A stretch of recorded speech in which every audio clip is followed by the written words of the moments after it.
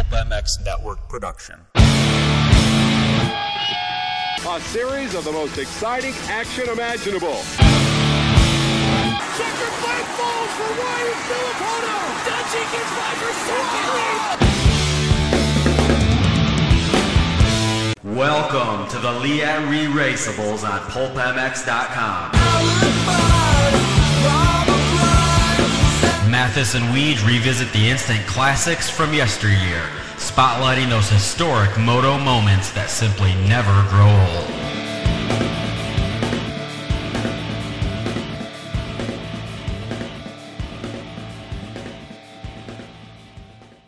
Welcome to another edition of the Liat Re-Raceables podcast. Thanks for listening, everybody. Appreciate it. Thank you to Liat. Go to Liat.com for more information on that. The Bullfrog Spas, MCR Honda team, all using Liat head to toe, whether it's the Flex Lot boots, the Velocity goggles, or the 9.5, 8.5 helmets. Liat has you covered head to toe. Of course, they came out with the original neck brace way back in the day that they've refined and made it a lot better now. Marvin Muscan using that. And so please check those guys out. Support them as well. Thanks to Blendzall. Thank you to Maxxis Tires as well. Blendzall.com for more information. Follow them on Instagram or Maxxis.com. Great mountain bike tires, great UTV tires, great dirt bike tires as well. MXSTs used and developed by Jeremy McGrath.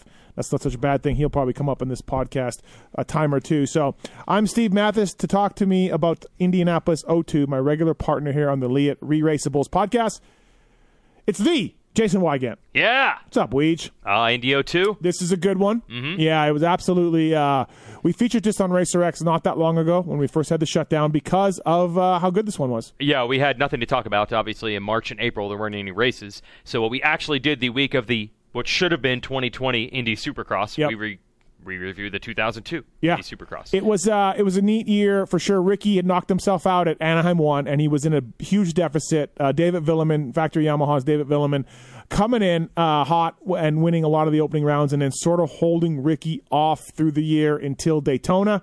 And we all know what happened there. Weege, what were you doing in 02? What were you doing in Indy 02? Yeah, oddly, I was there. I couldn't even tell you why. I had just started at Racer X probably... You drove from Jersey or would have drove from Morgantown? No, I was at Racer X. Yeah, I moved to Morgantown in 01. But my job was GNCC PR guy and all-around GNCC, whatever they needed me to do. Yep. But Indy is in driving distance, so I guess if you have a chance to drive to a Supercross, you do it. Yeah. So I'm assuming we probably all hopped in a van, the same green van that's still at the office now, the 1998 Econoline, and I was there, and it was. Were you writing any moto stuff at this point, or no? Nothing. I did write a column every week on the website, which yep. we will visit in this episode. Yes, I did write about this race online. Yes. I was working for Nick Way, Moto Triple X 250 class, top privateer this year. It was. I was driving a box fan, going all around. I would have been 02 Indy. I probably would have been around his house, probably in Michigan, doing the work, and then driving down to Indianapolis. I would imagine. I don't know what the race was. Well, I don't before. know because this was the first East, so you're probably trekking. I cannot believe that. So you were in box van driving. Yeah, from, race to race. Right. So when we did the big west to east cross that you had to do back then. Yeah. And RCA Dome. RCA Dome. You had indoor pits. Yeah, indoor pits at the RCA Dome. Was it connected? Oh, that's right. Yes. It was. It was connected to the. Wow, they had a name for Convention Center. Just the Convention Center. Yeah. And much like they do at St. Louis, same kind of deal, right? Yes. Same kind of thing. Yes. Although this was a pressurized dome, so you had to wait for the pressure to equalize and the door to close from the outside before the door for the inside. And if you were behind in your bike work and you had to go down to the tunnel, it was a stressful time waiting for this damn door to open up. The RCA Dome was cool though. It was really neat to go in there, and I always thought it would provide a good racing over the years. So this was the crowd was pretty hyped for Indy every year. Crowd was really hyped, right? Yeah. So this is Anaheim 3 before it. So so I would have driven straight from there. Yeah, Moto Triple X days, man. So Nick Way was coming off a Yamaha Troy ride, and he had pointed out. Speaking of Maxxis tires, we were using Maxxis tires still at this point. All right. Yeah, cool. There we go. Yep. Opening round of the 125 East as well, Indy 02. So lots of things happen at this race. It really, when you look at it from just without going back and rewatching it, just going through your memory banks, you just know that Travis Pastrana, Ricky Carmichael, and David Vuillemin went at it. Yeah, I almost feel like each one of the races we do on here you can sum up with a sentence. Yep. We did Anaheim 2005, for example. That was, to me, the most hyped opening round Supercross ever. This is the Pastrana and Carmichael crash into each other race. Yeah. That's what this is. Right, and absolutely. Also, live on ABC, this race was. Or not. It was on ABC, I think the day after. Was it? Okay, yeah. So on ABC, the main network. Yeah, that was big. Not obviously the races were on ESPN then, and Yeah. ABC owned ESPN at this point, or maybe not, or they were close. They were the same. Right. I think originally ESPN owned ABC, as odd as that sounds. Yeah. So basically, so this race was on ABC, so that was a really big deal back then. There was 2 or 3 races on ABC. Yeah. And some guy named Terry Gannon was the play-by-play guy, Weege. Yeah, so poor Art Ekman was generally the play-by-play guy. I mean, the classic Art Ekman-David Bailey tandem. But when they went to ABC, they would use Terry Gannon, who I believe was actually well-known for... He was actually an athlete, and then somehow he became a play-by-play guy. I'm going to look him up right here. Okay, yeah. So for those ones... Art got kicked to the curb. Yes. Sorry, Art. Yeah. But David Bailey stayed. Grab the Vaseline, they're coming through. Maybe that ABC didn't like that. Currently announcing golf and figure skating. Yes, that's right. When you watch the Olympics, figure skating, which is maybe the premier thing of the Winter Olympics, it's Terry Gannon is the guy who was the announcer for this race 18 years ago. Yeah, so they bring in Terry Gannon to team with David Bailey, who was a regular color guy for this ABC race.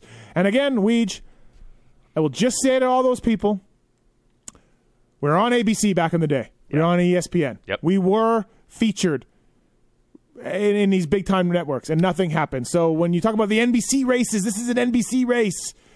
We've been there. It does scare me to see that, because I do remember, I believe the NBC thing started 99, I think I'm guessing. Something like that was the first time they did that. Yeah, Tim Ferry podium in 99 in that might have been Indianapolis it. ABC that might have been race. it. Yeah. And I remember thinking to myself, I was just a college student at the time, and it was on, and I was like, by the time this is over, sport's on the map.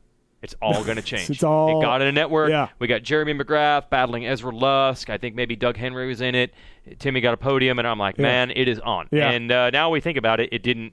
Nothing. The sport's still what it is. Right. Terry Gannon was on the North Carolina State University national champion NCAA tournament basketball team. Really? That's what level an athlete he was. Jeez. He was on the team that won the NCAA tournament, and he turned into an announcer. You don't see those couple of guys turning into the main and lead guy, lead by play-by-play guy. Guys like me would have no shot if the athletes were always doing that. Right. Yes. Terry Gannon. Unbelievable. With David Bailey. And you know what? Rewatching this race, he does a good job. Yeah. Yeah. I mean, there was one, we'll get to one sort of faux pas. Where you could tell funny. that he didn't know that, what was going on in our sport. But generally speaking, he does a good job. So good job for Terry Gannon to do this race on ABC. The pit reporter for this race, Weege, some guy named Davey Coombs. Yeah. Whatever happened to him? He just works more behind the scenes now. He's still involved with the sport, though. Yeah. He is still involved in the sport. Yeah, absolutely, right. But this is a really good race. And also, like I said, the kickoff to the 125 East Coast.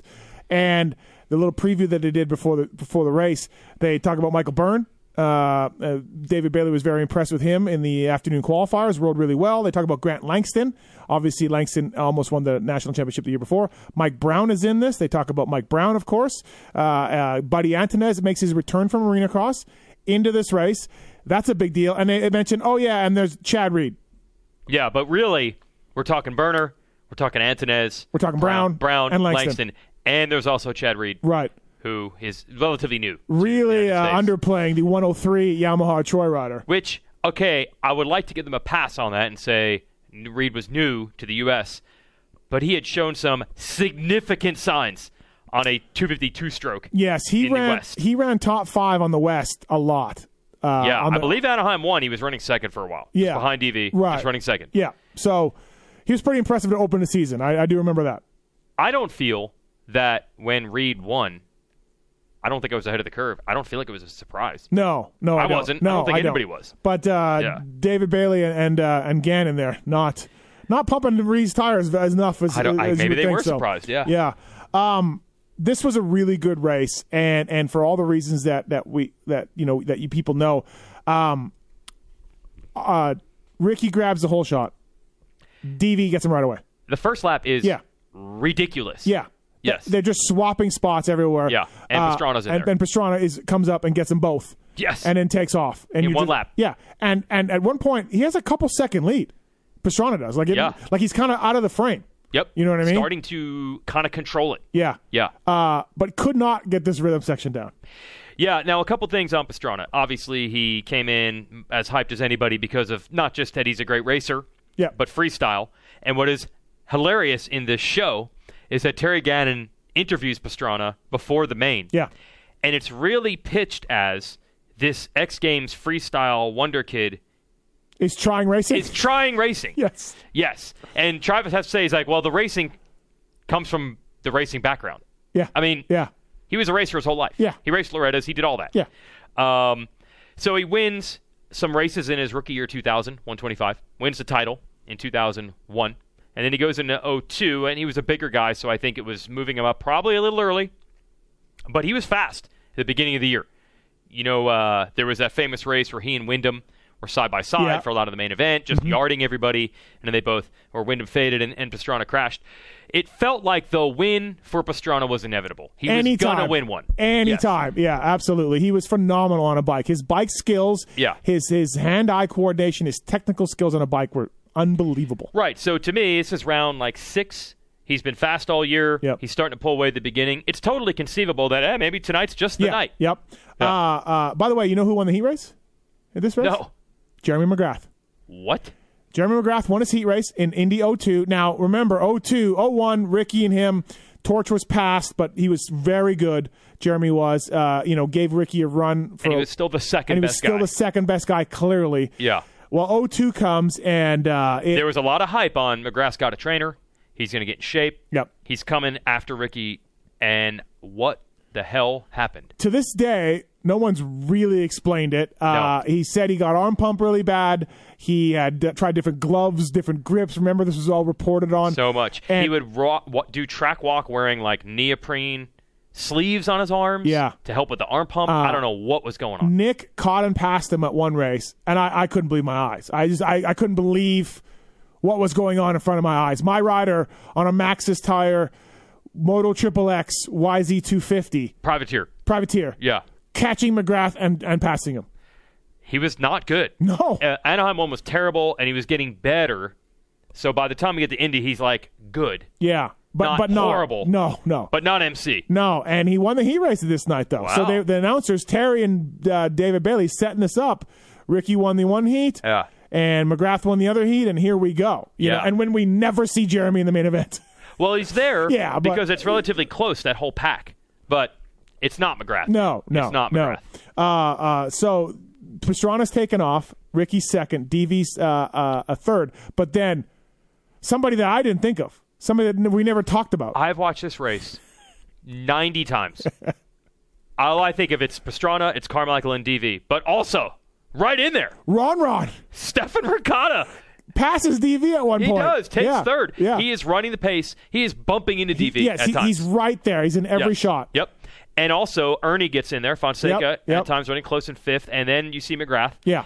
The first 8 laps or so, there's like 9 guys. Yeah. And like one straightaway. Yeah. It's pretty cool. Yeah, it's pretty good. And Ron gets by DV at one point. Yeah. It checks him up, gets by him in a rhythm section, squares him up, gets underneath him, and gets by DV. Now Ron's third. Yeah. I don't remember Ron ever being third in this race. No. I just remember 3 guys. Yes. I don't remember like, hey, remember that unbelievable night where Pastrana and Carmichael battled for the lead? And Ron was right behind them? Yes, exactly. Yeah. I want to point out my rider, Nick Way. First time we see him, he's 19th. So no doubt I put probably a used clutch in. He screwed up the start. Who packed the gate? I packed the gate. You did pack the gate? Yeah, I packed the gate. Okay. I didn't have those boots on. Okay. Nobody had the boots on back then. We all had just DC shoes. Perfect. But gritty ride for Nick, 19th to 11. Now, they never show him once. No. But gritty ride for Nick Way out there for me, and I'm sure he was angry after the race. You're a mechanic in those days, but look, you're a super fan of the sport. Yeah. How much were you 100% you, Nick, your rider, packing the gate, pitboarding, all that stuff, or were you taking notice of, hey, there's Pastrana over there? Yeah. And during the races and even during that packing the gate, no. you were. Yeah, taking notice.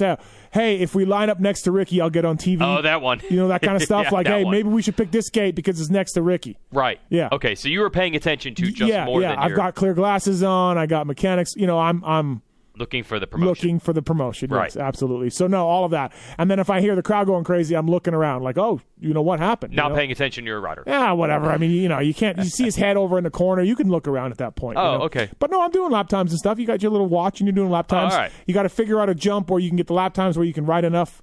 You have enough time to write the number on the board. You know what I mean? I always wondered how you guys timed that. Yeah, you just figure out your spot, whatever the spot that is. Because there's no manager relaying you times. Yeah. You're doing it all yourself. You know what I mean? And you also realize as a mechanic, at somewhere into your mechanicking career, you realize stop giving the riders, 14 bullet point sentences on the pit board. Yeah. Just the time is good. They know what they're doing out there. So ever did you give a rider like a real strategy, like go outside or jump this? Outside, third turn, quad that. No, Does never. It ever work? No, never works. No. Never works. No. Absolutely not. So, so the race up front is good for the first half of the race. Yeah. Really good race. And the crowd's going nuts. What is alarming, though, at one point Carmichael gets in a second, and it's like, man, let's see if he can. Oh, he's already caught Pastrana. Yeah, yeah, that's true. I wonder if he can track. Oh, he already caught him. Yeah. And then he gets him. A part of the reason I think he caught him so quickly is that one rhythm that for some reason Pastrana sucked at so bad. You pointed that out to me when we were watching it, and you're absolutely right. He just clanked it the whole time. He got it right like twice. Yeah. And the speed differential is massive. Yep. Carmichael passes him. It's one of these classic tracks where you hook onto you make a hard right onto the start straight. Yeah. Carmichael just goes to the inside and passes him. But because Pastrana's Pastrana, he just drives it up the inside. No chance of repassing him. No. And almost crashes. And almost goes down. Right. Trying to get in between Ricky and the inside of the turn where there was no room. No. There was no chance it's going to work. Slowed himself down. Yep. And now it's scary because you're like, oh, Carmichael's in the lead. It's probably done. Yeah. But Bailey points out, he's like, but Pastrana is so wacky, so crazy, that he will just will himself to find more speed. Yeah. And he does. Yeah. Because now he got caught instantly, but then sticks with him. Right, yeah, it comes with him. I pointed this out to you, too. Like, I felt like no one ever, like Ricky, obviously, total package, right? Fitness and speed and all those championships. No one ever said, oh, Pastrana's in shape, man. You're never going to grind Pastrana down. Like, I do feel like he ran a loose fitness program. He won a national championship, so he's got to be gnarly. I don't feel it was the fitness. I don't feel the fitness was the problem. Okay. I think he trained hard. Yep. I think the problem is when you're making 2 or 3 mistakes per lap and just pinning it and like, oh, I'll just jump this. I'll just do that. Like whatever it takes to run this speed, I'll just do it. Yeah. You get tired. Yeah, that's probably okay. Yeah. Another good point. Right. Yeah. He's riding at 110% and going all out. You think Pastrana has a pace? No, I don't think he ever had a pace. No. I'm going to go as fast as I can at any point. Right. Yes. For as long as I can, and then we'll see what happens. Yeah, I might crash. I might get tired. Whatever. Right. We'll see what happens. So then Ricky, he Rickies in the whoops.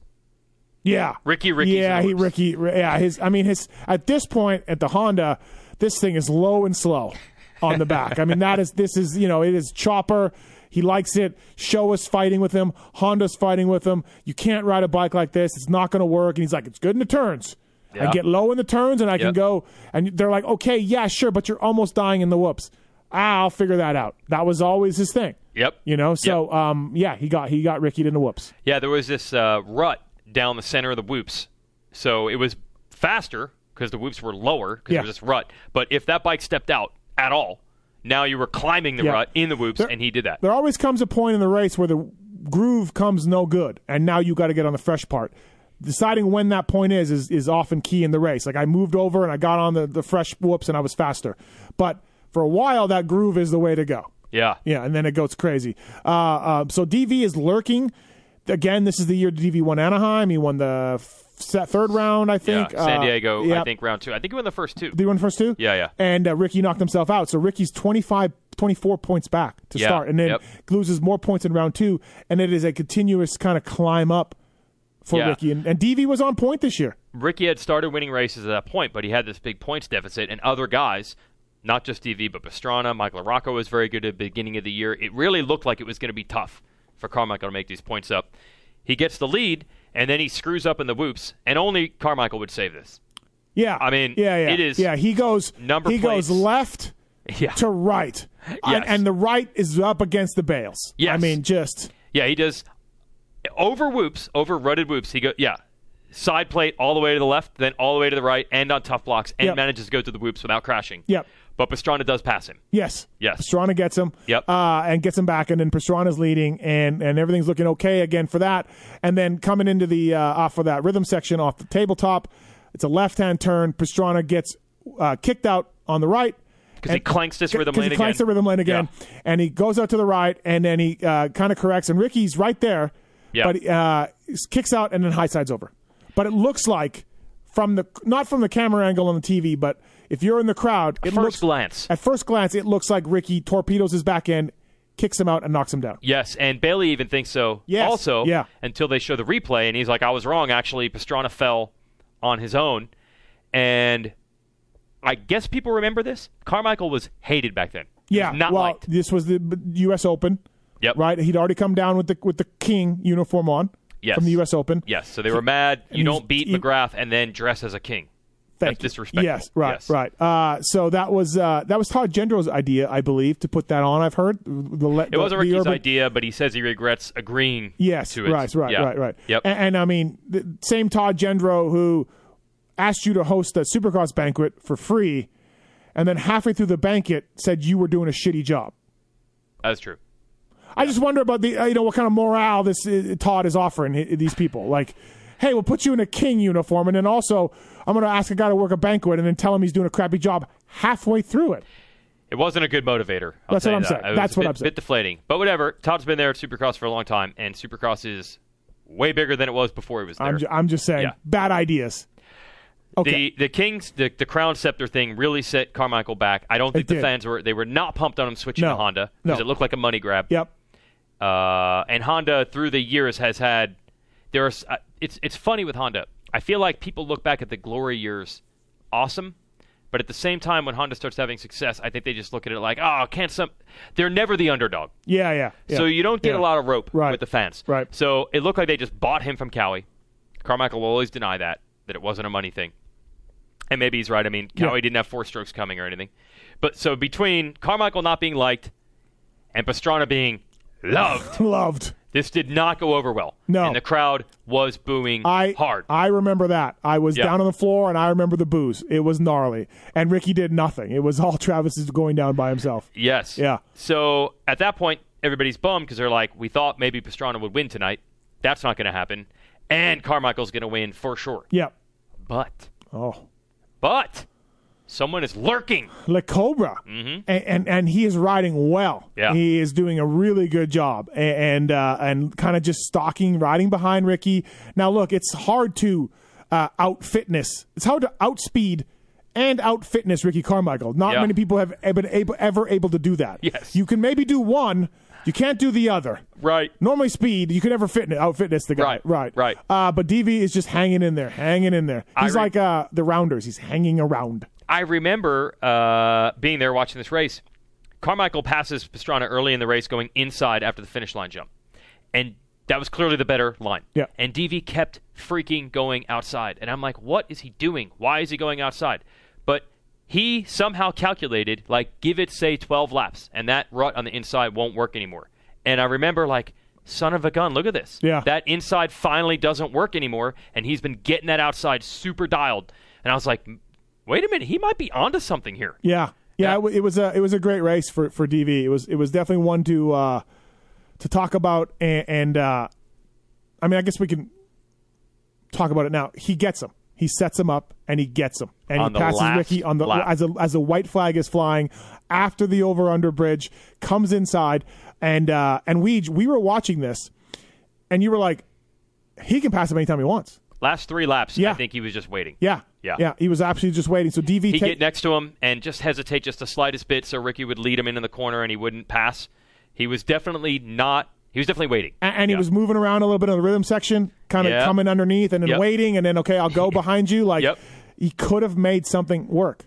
Just think of how crazy that is. This is absolute peak of the powers, Ricky Carmichael. Yeah.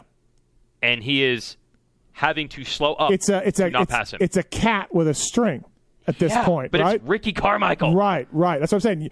You don't outspeed him and you don't outfitness him, and DV was doing both. Yes. Yeah. Yes. And so DV takes the win, maybe one of the more impressive ones that he's done. And the crowd, when he passed Carmichael, because they hated Carmichael because of that Pastrana thing, they went nuts. They loved the French guy all of a sudden. Yeah, all of a sudden. So it was a bizarre reaction for sure. We caught up with DV to talk to him about this race and more, and so let's get into that right now. Well, the Liat Rewatchables is doing Indy 02, so that means we can only call one guy about this, the real winner of this race. We go through the categories and we have the winners, which are the obvious winners, but then sometimes we announce a winner that maybe didn't win the race. But for me, but gained something or did something good. But for me, for Indy 02, it was this man on the line, Le Cobra, David Vuillemin. What's up, man? Hey, how you guys doing? Are you tired of talking about Indy 02? Actually, it's been a few years, but I think the last time I talked about this race was with you. So, yeah. Yeah, during the pandemic, we're like, well, there's no Indy Supercross now, so let's just find an old Indy Supercross that's good, and this is always going to be the one. It was a great night of racing, DV. We went back, we watched it. Ron was in the mix. He got by you at one point. You grabbed the lead early on. It was a really good race. Yeah, it's always a good race when you win, but that was eventful. A lot of stuff going on, and but you have to put the stuff in perspective that we have 252 strokes. We're like way different than now, tougher to ride. So less torque, no bottom, and the track was challenging, like a lot of ruts. It's tough to see on TV, but you see like Ricky swapping out in the woods. It was like a big ride in the middle. There was like after the triple, like we were on the concrete on the stadium floor, so that was a little sketchy. It seems like nowadays tracks are like they keep them up better. Basically, before the main, the track is brand new, or it's all like packed in and rolled and everything. But for us, like they didn't really do crap, and the track was very, very challenging, and bikes were not as good as today.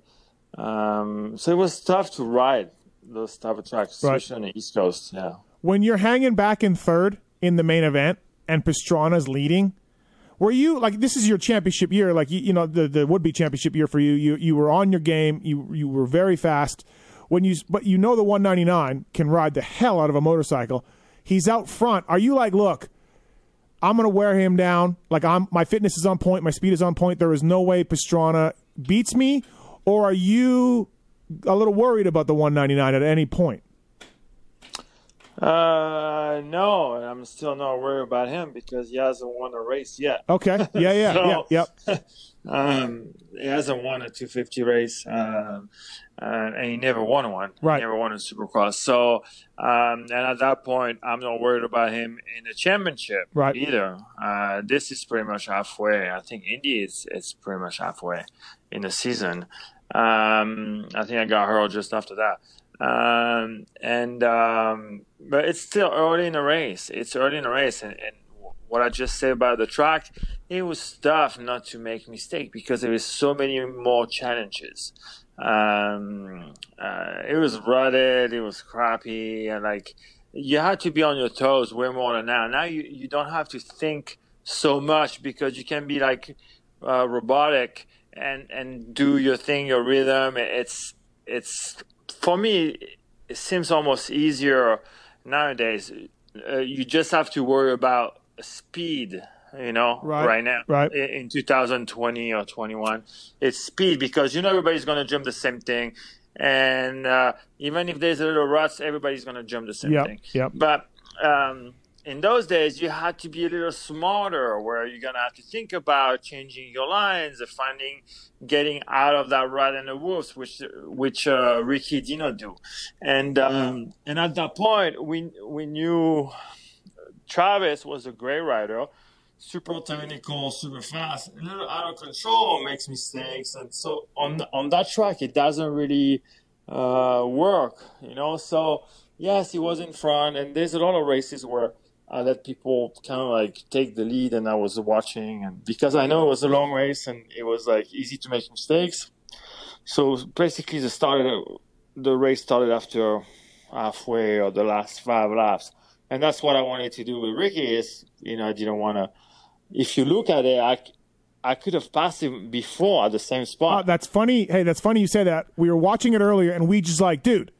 You checked up those last 3 laps, 17, 18, 19th lap. I'm like, he doesn't want to pass him. Yeah, totally. We called that out. I don't want to pass him because that was almost like it was a huge gamble because I know Ricky, it's my generation, so he doesn't like to lose.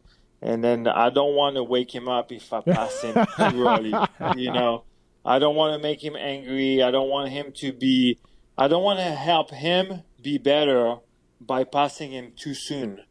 And that's the way, and then I checked this line. I was like going over the finish line a little better. I wasn't clipping. I was like downsiding. Yep.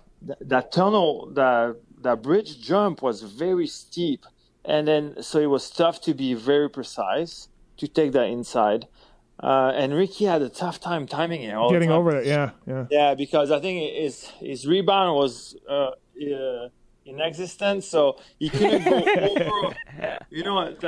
He couldn't go over, so he was like jumping maybe with the wheel high. Yep. So he couldn't really downside it really well. So I was like, I remember I was getting over the main line, and then I was using my legs just to compress along the face and then to go over so I could downside and take that inside.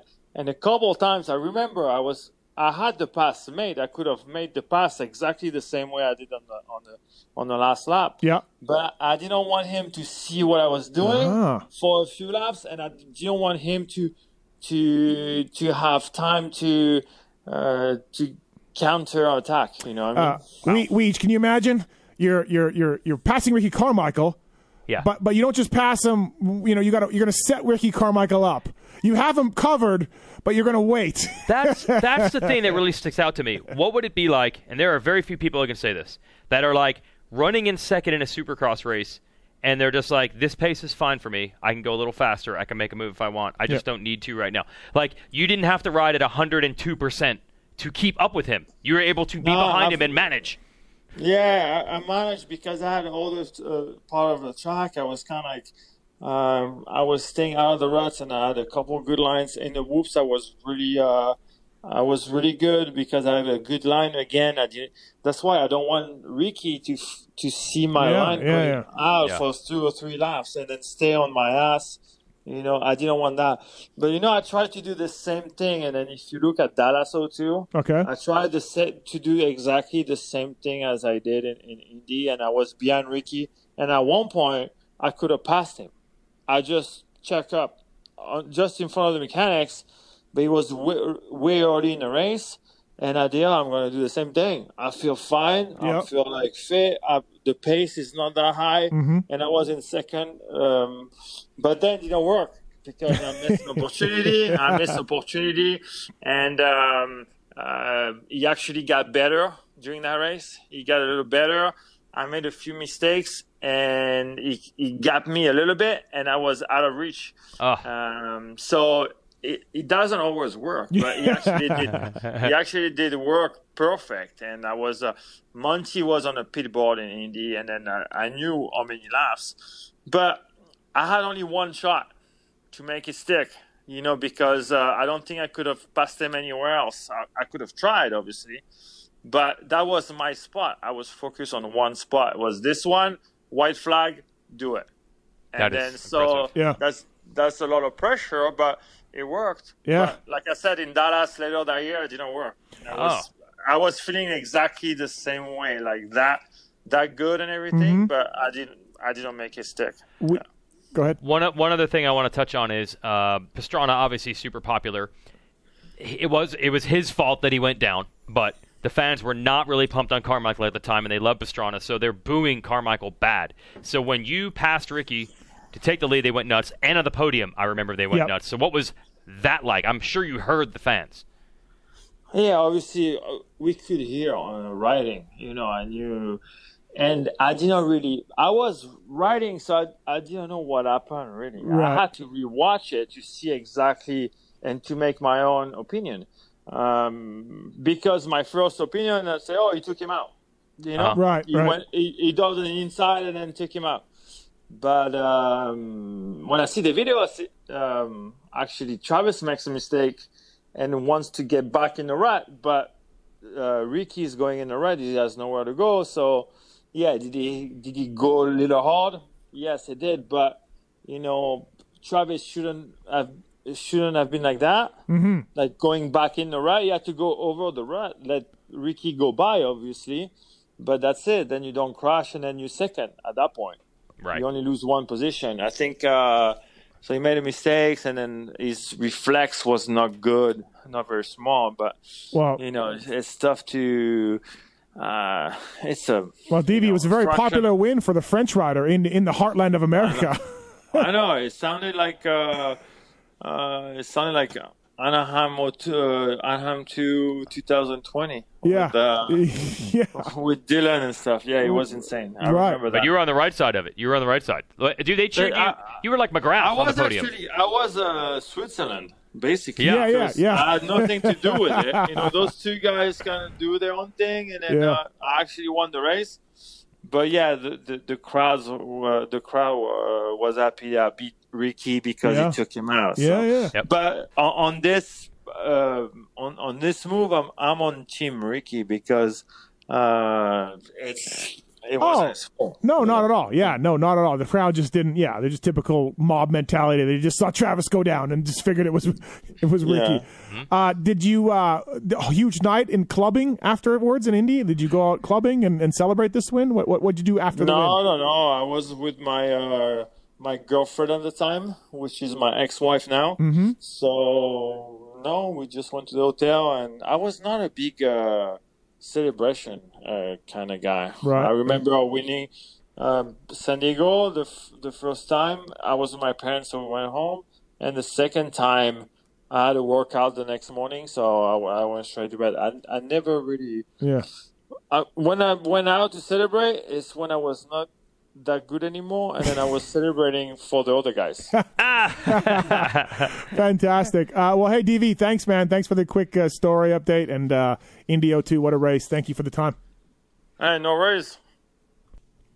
The Liat Raceables podcast. That was David Vuillemin, and exactly, Weege. He confirmed all that stuff that we kind of talked about. First, he was wondering off air. He was wondering why the hell we want to talk to him about this race again. What did he say? If you want to beat that dead horse again? Yeah, is what he said. Yeah. But we did get some really cool stuff in there. Yeah, it was that he was actually waiting and why, and then I had no idea that he had tried that again. Yeah. And didn't work? Yeah, Dallas. Yeah, I'm going to wait behind him, and oh, shit, whoops, that didn't right. Interesting, too, how he talks about how beat that track was, right? And we saw that a couple times on that, was it a staircase down or whatever? Oh, my God. Right? Like, what a mess. Yeah, there was a staircase down, staircase double off, and, dude, the guys were, there were some sketchy moments for guys. There was one lap, you and I had to keep going back and watching, we're like, did Carmichael screw up, or did Pastrana do something different? I can't. It's so much chaos. They both did. That's exactly what happened, right? So DV mentioned a few times about how ruddy and how gnarly that track was. Yeah, well, cue at this point the fans saying, "Bring back two strokes. Yeah. Bring back these tracks. Yeah. What's wrong with the current track builders?" Yeah. They're seething right now listening to this. And so Pastrana goes back a little bit. Ron gets third, but way back. Yeah, big difference between first 10 laps Ron and last 10 laps Ron. Odd how that worked, right? Yeah, absolutely. And Fonseca crashed out. Yep. And then it looked like, something was brewing maybe for McGrath, but in the end he gets passed by Ramsey. Yep. And just another sixth subpar, or whatever, whatever it was, night. right? Yeah. It was interesting to see. A couple of highlights for me as well. The great JSR, the second best Canadian rider ever. Okay. Second best. Mm-hmm. Fourth in the heat. Dude. So right to the main, and then a very strong main event for JSR as well. I have a question about this Canadian. Yeah, he 12th in the main. I have a question about JSR. Yes, I do remember him riding Supercross, and to me being equally as good at Supercross as when he'd show up for an outdoor national. Like, he was good. Yeah. He was fine. Yeah. What is it about him being able to do Supercross where it's like you would not even think of that for other Canadian guys? Not Ross. Not the roller. The roller was fine at Supercross. But I'm saying maybe you would want to see a Canadian guy here comes down, races an outdoor national. But why was JSR as good at Supercross as he was outdoors? He rode it more often. He was down in Florida riding Supercross. He would Somebody had a track? Yeah. He stayed at Starling's house.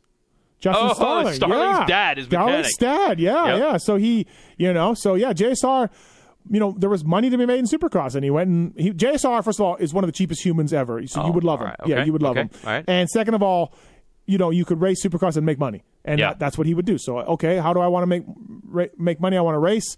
I got to race Supercross to make money. Watch me practice now. Does this disappoint you? In the yes. Yeah, in the 18 years since. Yes, although Jess Pettis may have something brewing here, so hopefully he was pretty good in his couple of little races he's done here. Taking chances is always a good thing. Another thing that we'll talk about 125s in a second. So DV takes the win, and Ricky gets second. Ricky gets booed. Terry Gannon at one point.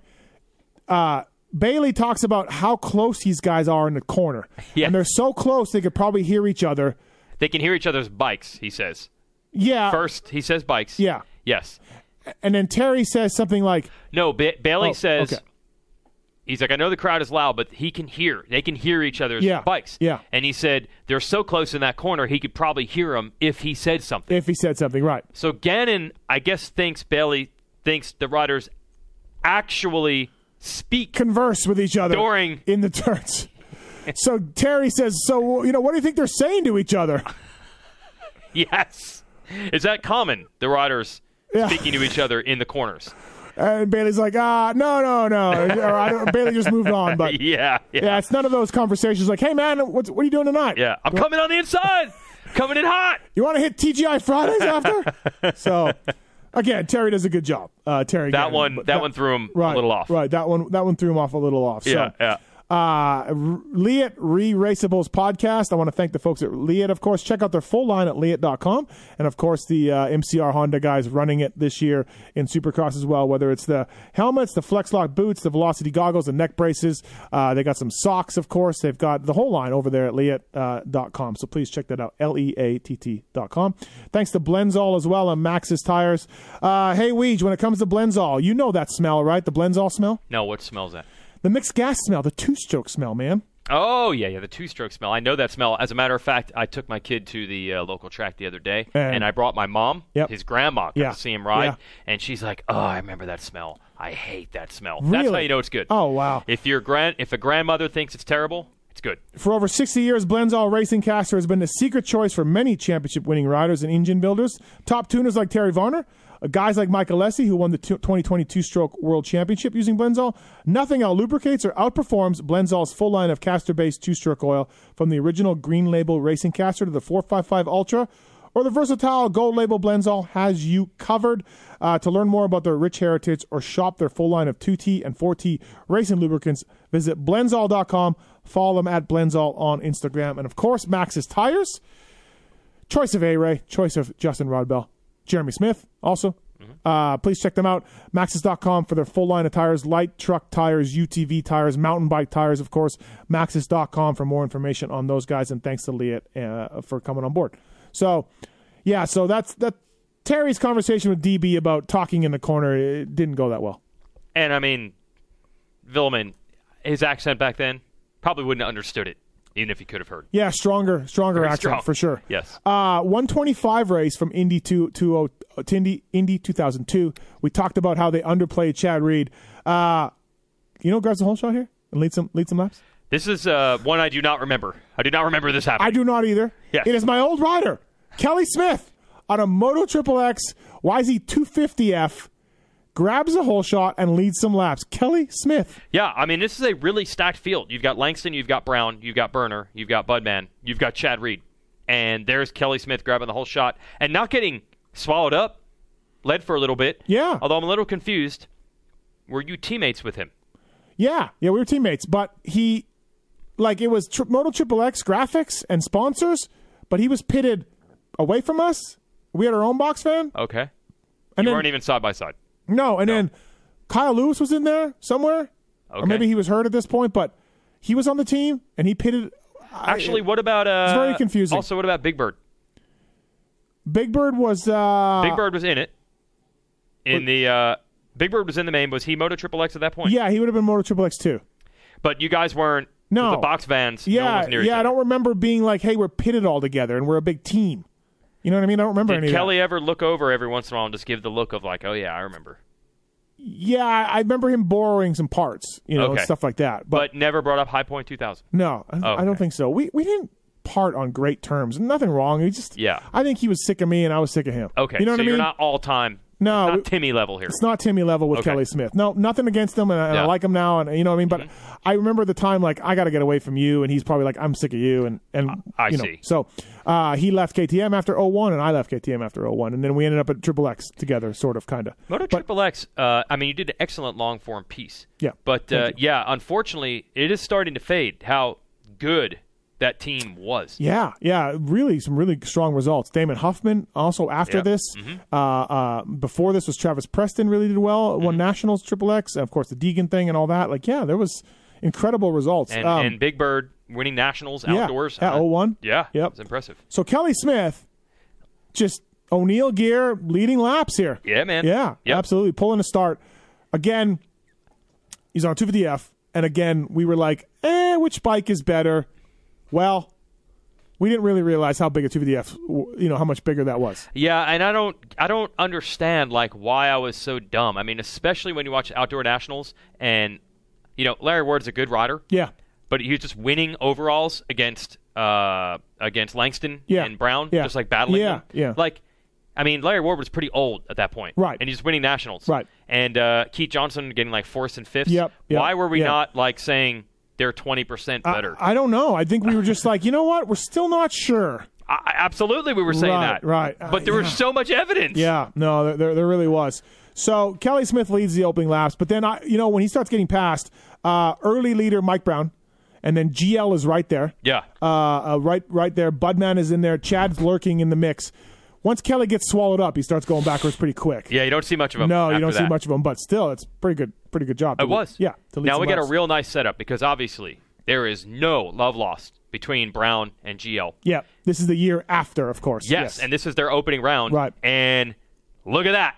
They're 1-2. Yeah. So it's on. Yeah. There is no way anyone else is getting in on this. This is going to be a private Brown and Langston battle to the end, and they're going to yard everybody else. Right. So the 103 starts coming in the picture a little bit. Who's that? Chad Reed. Chad Reed. Yes. Langston goes down in the whoops. Shocking on the no-link KTM. But you know what? It honestly wasn't his fault. He tagged Chad's rear tire. Well, that's the thing. Chad pulls up behind these guys and starts passing them. Yes. Budman. He gets Budman. Now, this is Budman's return from Arena Cross. He had already won all those championships. One day he would have a trophy named after him. Oh, wait. No, he wouldn't. Budman gets here's my rant. Okay. Early in this main event, it is Mike Brown and Budman, 1-2. Yep. Early in this main event. Yep. In 2002, 10 years earlier, these two were members of the peak team in 125 class. Yes. If you want to talk about no better example of the system just being horribly broken, it's 10 years later, two 30-year-old guys. Were they 30 probably at this point? I would say so. They said Brown was 29. Oh, okay. All right. Budman's got to be close. Yeah. 29-year-old men, 10 years later, on factory bikes in the same class. Well, in the same class. Well, you know who finished 4th and 5th in this main event? Yeah. Big Bird and John Dowd. Right. So I mean, they were averaging. Take Reed out of the mix. Reed goes on to win. Take Reed out of the mix. You have Mike Brown made his pro debut in 1989. You have Buddy Mantinez making his pro debut in 1989. Larry Ward made his pro debut in 1988. Yeah. No, 87. Sorry, okay. 87. Okay. And John Dowd made his pro debut in 87 on a Cowie 250. So this is your 4 out of your top 5 in 02. That was 2nd, 3rd, 4th, and 5th. Yes. Combined age 600. Right. Yeah, they are averaging over age 30. 2nd, 3rd, 4th, and 5th in the 125. Yes, in the regional series class. Thank you. I thought this was evidence that you think the system is bad. Look at how much better it is. But you're saying, no, this is just an example of how it always is bad. Always has been shitty. Yep. The intent of the class, the rules of the class, whatever it is that you want to talk about, this is a prime example of how garbage it is right here. Yeah, I mean, it isn't any different. There are a few pointing out rules, but if you're racing arena cross, that doesn't apply to you. If you're Mike Brown and you're racing GPs, that doesn't apply to you. So what that leads is Larry Ward drops down. Larry Ward dropped down. Now, into this I believe class. that is one rule that has changed. The dropping down thing doesn't happen like that. If you were top 20, you can't drop down, but you can if you appeal to the AMA, and Chiz did that and got it. Yeah, right. So and John Dowd was a privateer at this point. Right. Yeah. John Dowd's factory years were gone. I know, but it was amazing that he could just show up and be like, I'm going to ride Supercross this year, and he's still a top 5 guy. Yeah, absolutely right. So Budman. So I'm pissed. I'm watching this re-raceable, and I am pissed. Ask Weege. I'm just like, look at this. Look at these two guys. Yes, 10 years after having a factory ride, they're still battling up front in this class. Yes, in this class, exactly. Budman comes back number 100, the number reserved for elite special riders. Yeah. And Budman comes on the Axo Racing. He's wearing Axo, and he's on factory Suzuki. And Weege, you have always had a soft spot in your heart for Budman. Always. Yes. Now, it's especially because Budman and I spent, I think, 3 seasons as the TV broadcast team for Arena Cross. Yep. And Budman had just started on TV, so I kind of feel like he was super nervous about it all, so we really broke down a lot. And then eventually... You were his mentor for TV. Right, and then eventually got a job at JGR, so we were kind of local, and we hung out. Always liked Budman, but what is unknown... I've always liked Budman, always really cool. Always a good dude, yeah. Well, you can illustrate, you did that whole story about McGrath and Emig, and you had to pick your sides. But there was one man who got along with everybody. Yeah, Budman. Yep. One guy that could hang out with both MC and Emig in the heat of the rivalry. So Budman's a great dude. But well before we did Arena Cross together, I had just started at Racer X. I was 6 months in at this point. And again, as I say over and over, my main job was GNCC, but occasionally they'd ask me to help out. So Supercross program time, as you remember, Steve, was like a gnarly grind. We did like a 300-page program, and it was all hands on deck. So I'm sure you got put to work. Jim Hawley enjoys photography. Yes, that's right. We all got put to work. So that was a big story that the Arena Cross champ was coming back to Supercross, so we had to cover it in there. And that was the assignment I got. Here's Buddy Antonez's phone number. Call him and do a story on him for the Supercross program. It was maybe the first assignment I had for Racer X when I was there. So I was pumped. We did the interview. He seemed cool. Then I go to this race. He gets third, and I'm like, I'm going to introduce myself. Yeah. So I see Budman in the pits, and I'm like, hey, and he is stoked on getting this podium. Yeah. Because I think he knew there's a chance this isn't going to go well. Yeah, because nobody really knew. Yes, he won Arena Cross, but, what whatever. Yeah. Right. It could have been good. It could have been bad. Yep. So he gets third. I think he was really relieved, really pumped. That was awesome. He was running up front. So he's getting slaps on the back, and everybody at Suzuki's pumped. And I come up and I introduce myself, and I'm like, hey, I'm Jason. He's like, yeah, man, thanks. I'm like, hey, I'm the guy that I called you on the phone a couple months ago for the program. Yeah, I could tell he had no clue what I was talking about.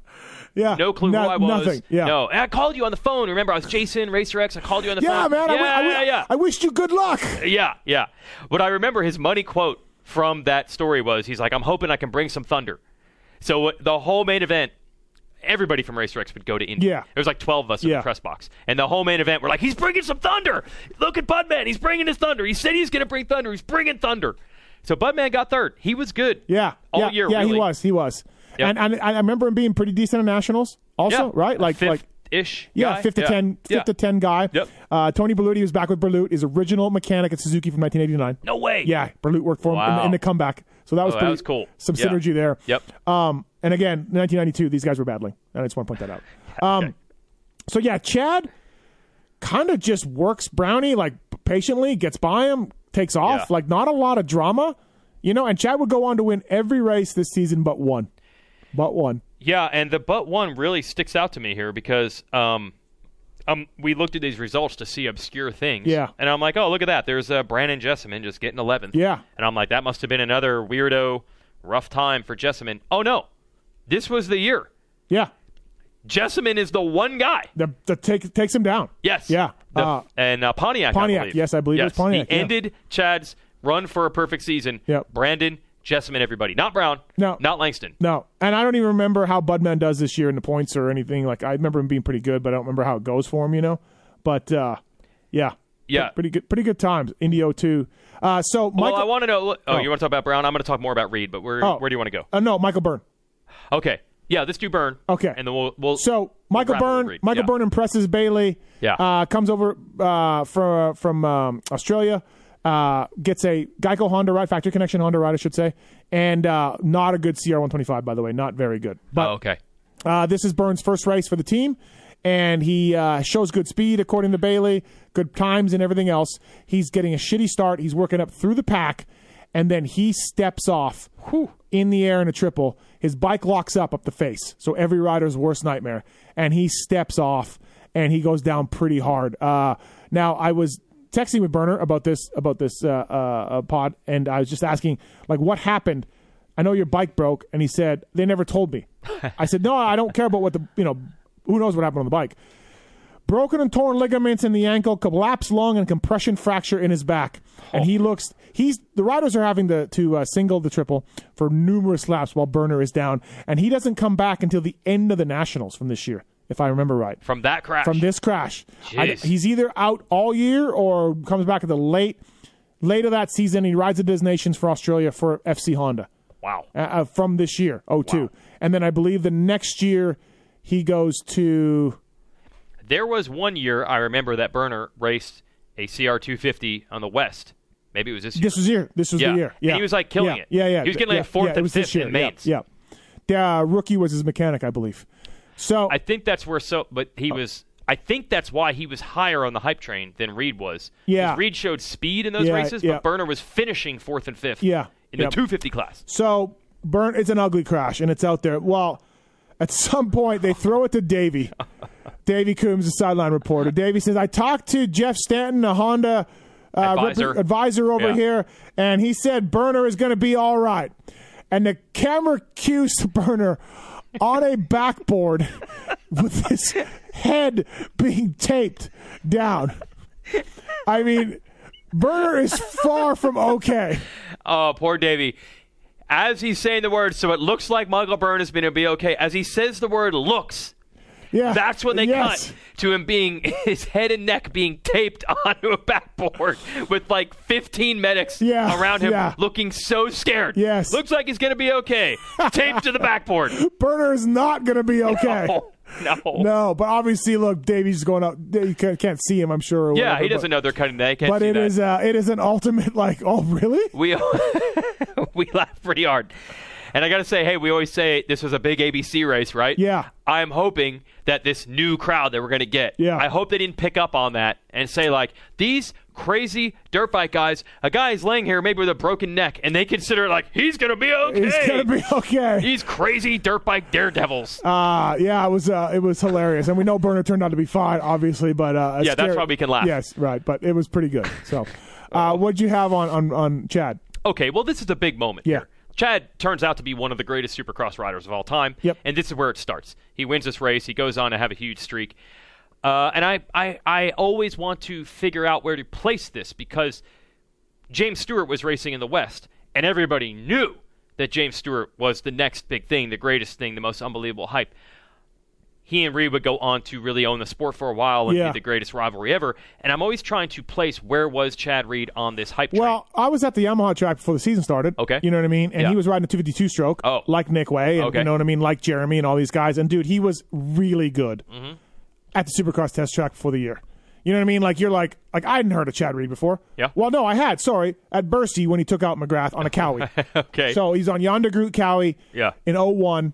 Takes out McGrath, but I mean it's indoor Bursey, like whatever, you know what I mean? Like you don't really know. Not reading into that yet. But we weren't allowed on the Supercross track all the time at Yamaha, but we were allowed once a week, or I don't remember what the protocol was for Nick Way. But we would go up there, and he was really good. So we're like, okay, this guy's not fooling around. Like he's going to be a podium or race winner. You know, on the 250 class. In the 125 class. Sorry, in the 125 class. Yes. Yeah, he's on a 250F, but he's in the 125 class. Right, but that's a perfect example. It still wasn't there yet. I don't think anyone was saying, could this Reed guy be just as good as Stu?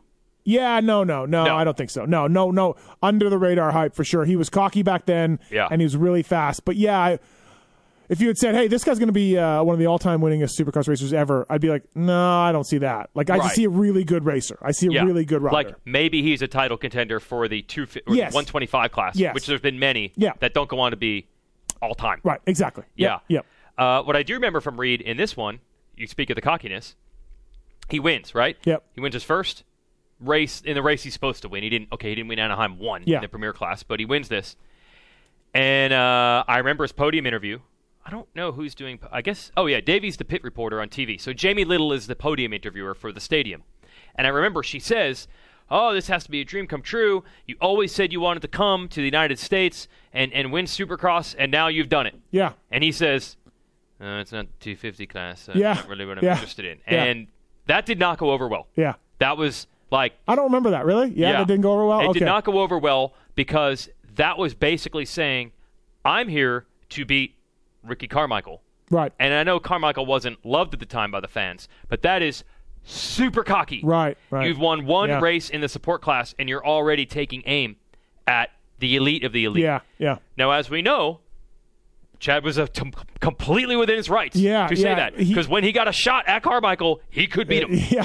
No, he definitely made it be known many times that he didn't want to race that class. It was all he could get a ride in. But that was years later, right? Like 3 years from 02, in 05, 06, he's like, I didn't want to ride 250 class. That's all I could get. I knew I could ride. I thought he was consistent with that. I want to ride 250 two-strokes, not this thing. Yes, but I'm saying like at the time in 02, we didn't really know that that's how strongly he felt about it. I think, I see what you mean. Yeah. It's hard to say he said stuff, but maybe it was after the fact. Right. I think he's even told me that he was hoping that he did so well in those first races on the West in the 250 class. They just kept him. They just kept him. Yeah. Like, he had no interest in being in this class. Yeah. Now, by the way, this can dovetail a little bit into what also didn't help. He was on a 250F. Yeah. And although, as we were saying, we weren't quite sure, once he got cocky, people were definitely using that against him. Yeah. And I remember specifically Ping tearing him up. Ping was still racing at this time, but he had his column in Racer X, either his website or in the mag, either way. And I remember him saying, like, oh, really? So you think you're so good, you want to race a 250 class, you're too good for us? Well, you are on a 250 in the 125 class, so how about you do it not on a cheater bike? There was definite, you're getting cocky, and you're on a 250F, and we're on 125s. Yeah. So that was all, and then Reed had to try to spin that. Look, I was on Yamaha in 03 the next year. Before the season started, he at that point, he was just, he got beat by James in the Nationals, and he'd won the Supercross title. He acted like he was pretty much the big man on campus before the 03 season started. Yeah, with DV and Timmy there, who are good. Yeah, and we're just like, okay, this guy is, right. But he was backing it up during the week. Well, that's always the Chad Reed thing. Yeah, it is impossible to separate. We know that attitude is partly what makes him so good. Yeah. So you can't say slow your roll, dude, because if you take that out of him, maybe he doesn't ride so well. Yep. So that's Chad Reed. Yeah, no, I agree. And this race was, it was nothing special other than just a workman-like, I'm coming from 4th or 5th off the start, and I'm just slowly going to work all you guys. And I think he grabbed the lead, I want to say, 8 laps in or something, and it was over, Well, I interviewed Chad about this race earlier this year when we were covering it during the pandemic, and he even said to me, he's like, I honestly don't even remember, and I haven't watched it in years. I probably need to go back. And Chad's usually a guy that remembers a lot. Yeah. So that shows you how unspectacular it was. But Mike Brown, Mike Brown, Buddy Antonis, Larry Ward, and John Dowd being 2, 3, 4, 5 just kills me. Just absolutely kills me. Good God. This is 02. We're talking about guys that made debut in the late 80s. Yeah, and the argument against having guys like that in there is always like, hey, give those guys a chance. They need to make a living also. This is what it takes for them to put food on the table, let them do it. But what always gets forgotten about is there's some kid who was 18 at the time that was trying to break through. These were rides that they couldn't get because these guys had them. Somebody would have loved to be on Mitch's team, but Mike Brown, after racing GPs for like 5 years, had the spot. Yeah, no, for sure. Right. So, when you look at, good night for Yamaha, by the way, Factory Yamaha, David Vuillemin and Yamaha Troy. Yeah. They were on the cover of Cycle News. It said, the cover of Cycle News said, Merci beaucoup and good day, mate, or something nice. like in their languages, right? So the Indianapolis fans did not get an American rider winning either main event. And so, yeah. But they were fine with it because at least he beat the guy who took out Pastrana. Yep. The Liat Re-Raceables podcast with Jason Wygant and Steve Matthes, of course. All right, categories. Ready? Who won the race? Again, not always the obvious answer, but who won the race? And to me, Travis Pastrana won this race. Stop doing this. Why? I was going to say the same. Oh, you were? Yeah. Okay. Because ultimately... Well, then Nick Way won the race 19th to 11th. You'll take on it. a Steve Matthes Grinding. tuned YZ250.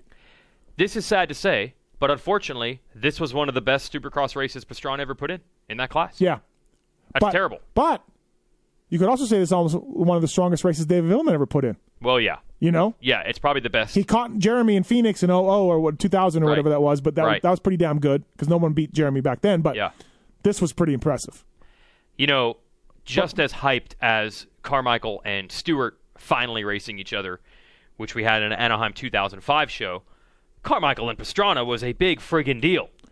Big deal. Here's why I would go Pastrana, because he finished 8th and got the whole stadium turned on one rider for something that he did himself. Yeah, that's why he's the winner. Okay, all right. He got 60,000, 40,000 people to boo on something he did because everyone loved him so much. He was the golden child. There's no doubt about it. Langston tells me every weekend, like, I took the guy out on a regular basis, and it was not good.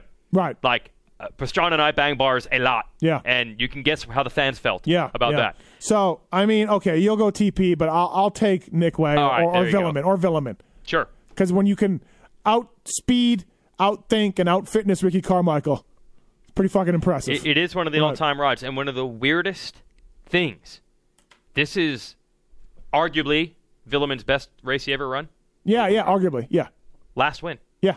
You're thinking like, oh, this is the beginning of something. Like, he's good enough to beat Carmichael, and he'd never won again. Ultimate trivia, ultimate bench race question. If DV races Daytona, does not get hurt, doing a photo shoot, does he win the championship? He went in Daytona 24 up, I believe. I do not think so. I know that. I do. I know. Most people do. Yeah. He was so good. I know, but what is forgotten here? Let me go find the schedule. What is forgotten here? I believe there were 2 races after this between here and it. I remember, obviously, Carmichael was super pissed because when he gets beat, he was legend back then for how pissed he was. And I remember him saying, "This ain't gonna cut it. I have to get faster." It was Minneapolis the next week. Yeah, and then Atlanta. And then Atlanta. Carmichael won those 2. Carmichael won both Minneapolis and Atlanta. DV got 3rd in the next week in Minneapolis. Yep. So he lost 5 points there. Then he got a 2nd in Atlanta. To me, it's not about the points. 3 points there. To me, it's not about the points. It's Carmichael is so freaking dangerous when he gets it rolling. And I was like, he got it rolling now. He didn't win Indy, but he's won like 4 out of 5, and we're going to Daytona.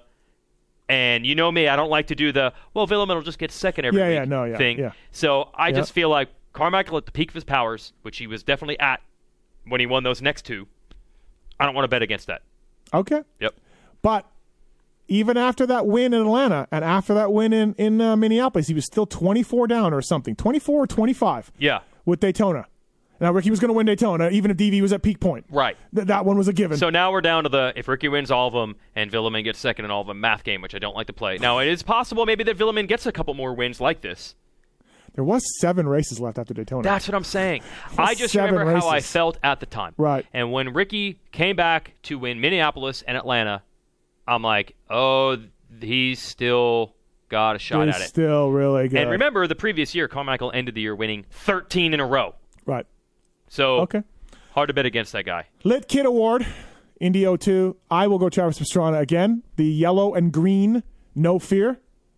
Strong look on the Suzuki.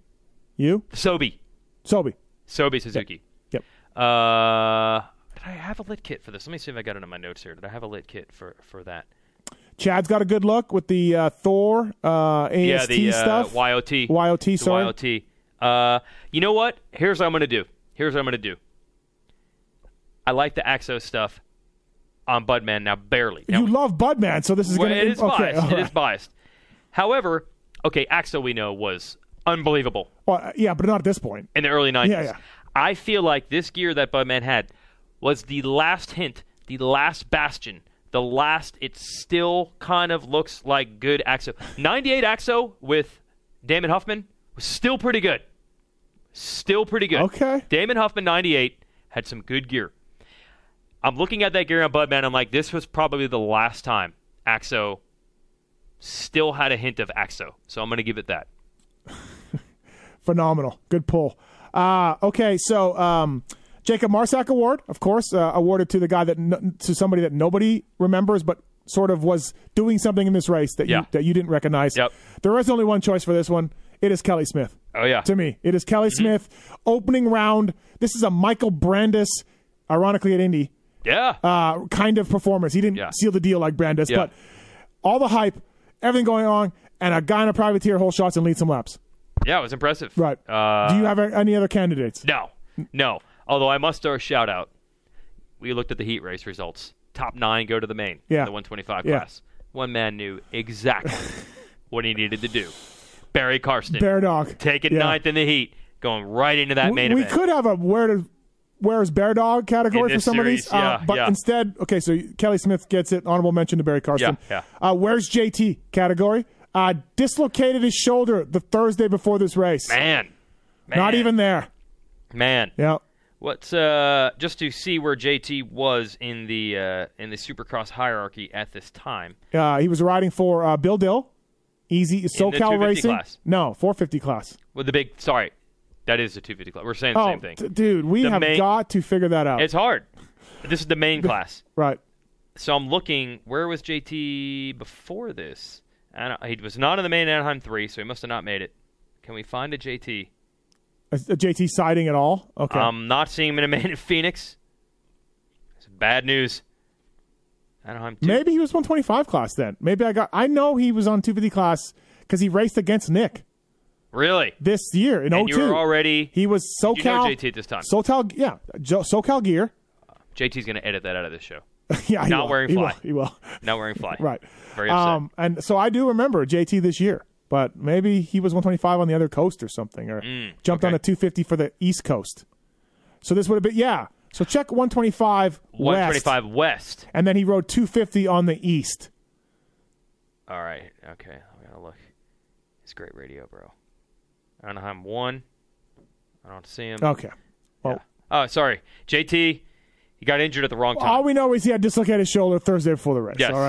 All right. This is interesting. So for Anaheim, for the Who's That Guy award, in Anaheim 05, our Who's That Guy was Johnny Martin from Oklahoma.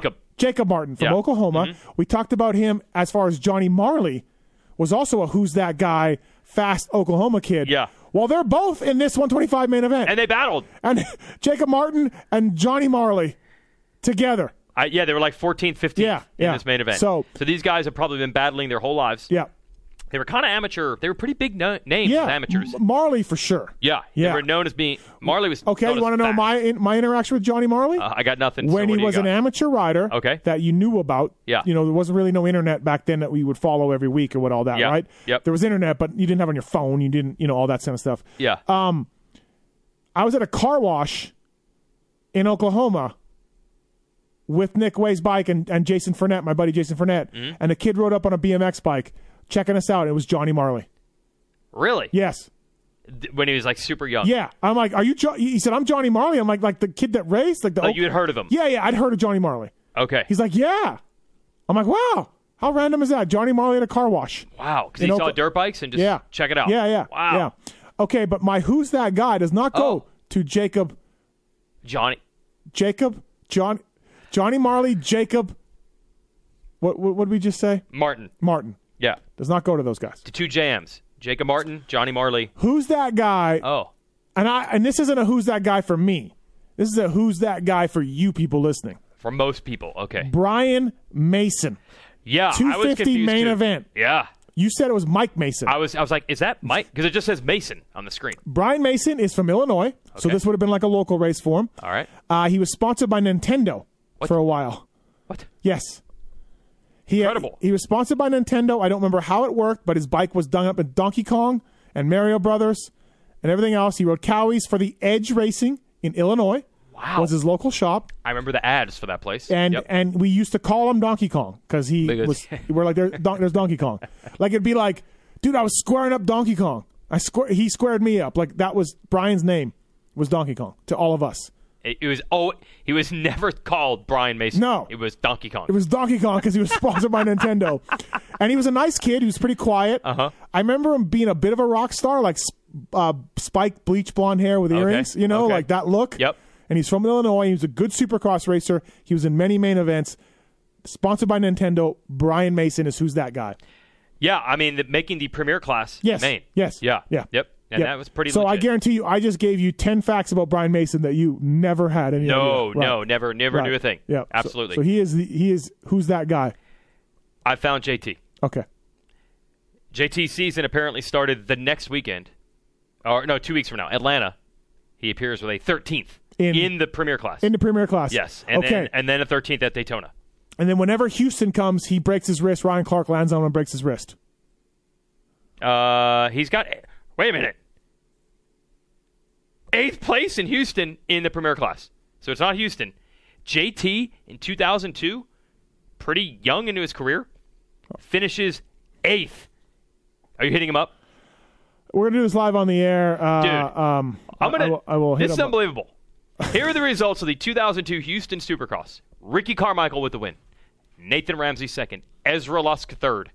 David Vuillemin fourth. Jeremy McGrath fifth. Ernesto Fonseca sixth. Heath Voss seventh. Yep. Jason Thomas eighth, everybody.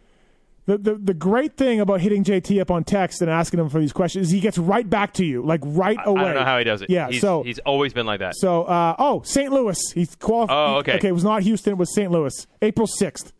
So, yeah, that is when Jason Thomas breaks his wrist in 2002. So, 8th place in 2002. In what race? Houston. Okay. Well. Right in there with MC, Vuillemin, Lusk, Ramsey. For the purposes of this column, he separates his shoulder before Indy 2002. I'm sorry, Sorry, JT. Yeah. So, the Leatt Re-Raceables Indy 2002. Jason Wygant, myself, brought to you by the folks at Blenzall and Maxxis. Anything else about this race?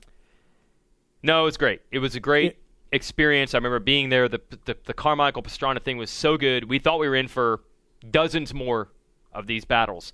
But to me, the rare guy passing Carmichael, like you said, outspeeding him, outfitnessing him, and that this was the lightning in a bottle. It's like literally the only time we ever got to see Pastrana and Carmichael battle when we thought we'd see 100 of them. Yeah.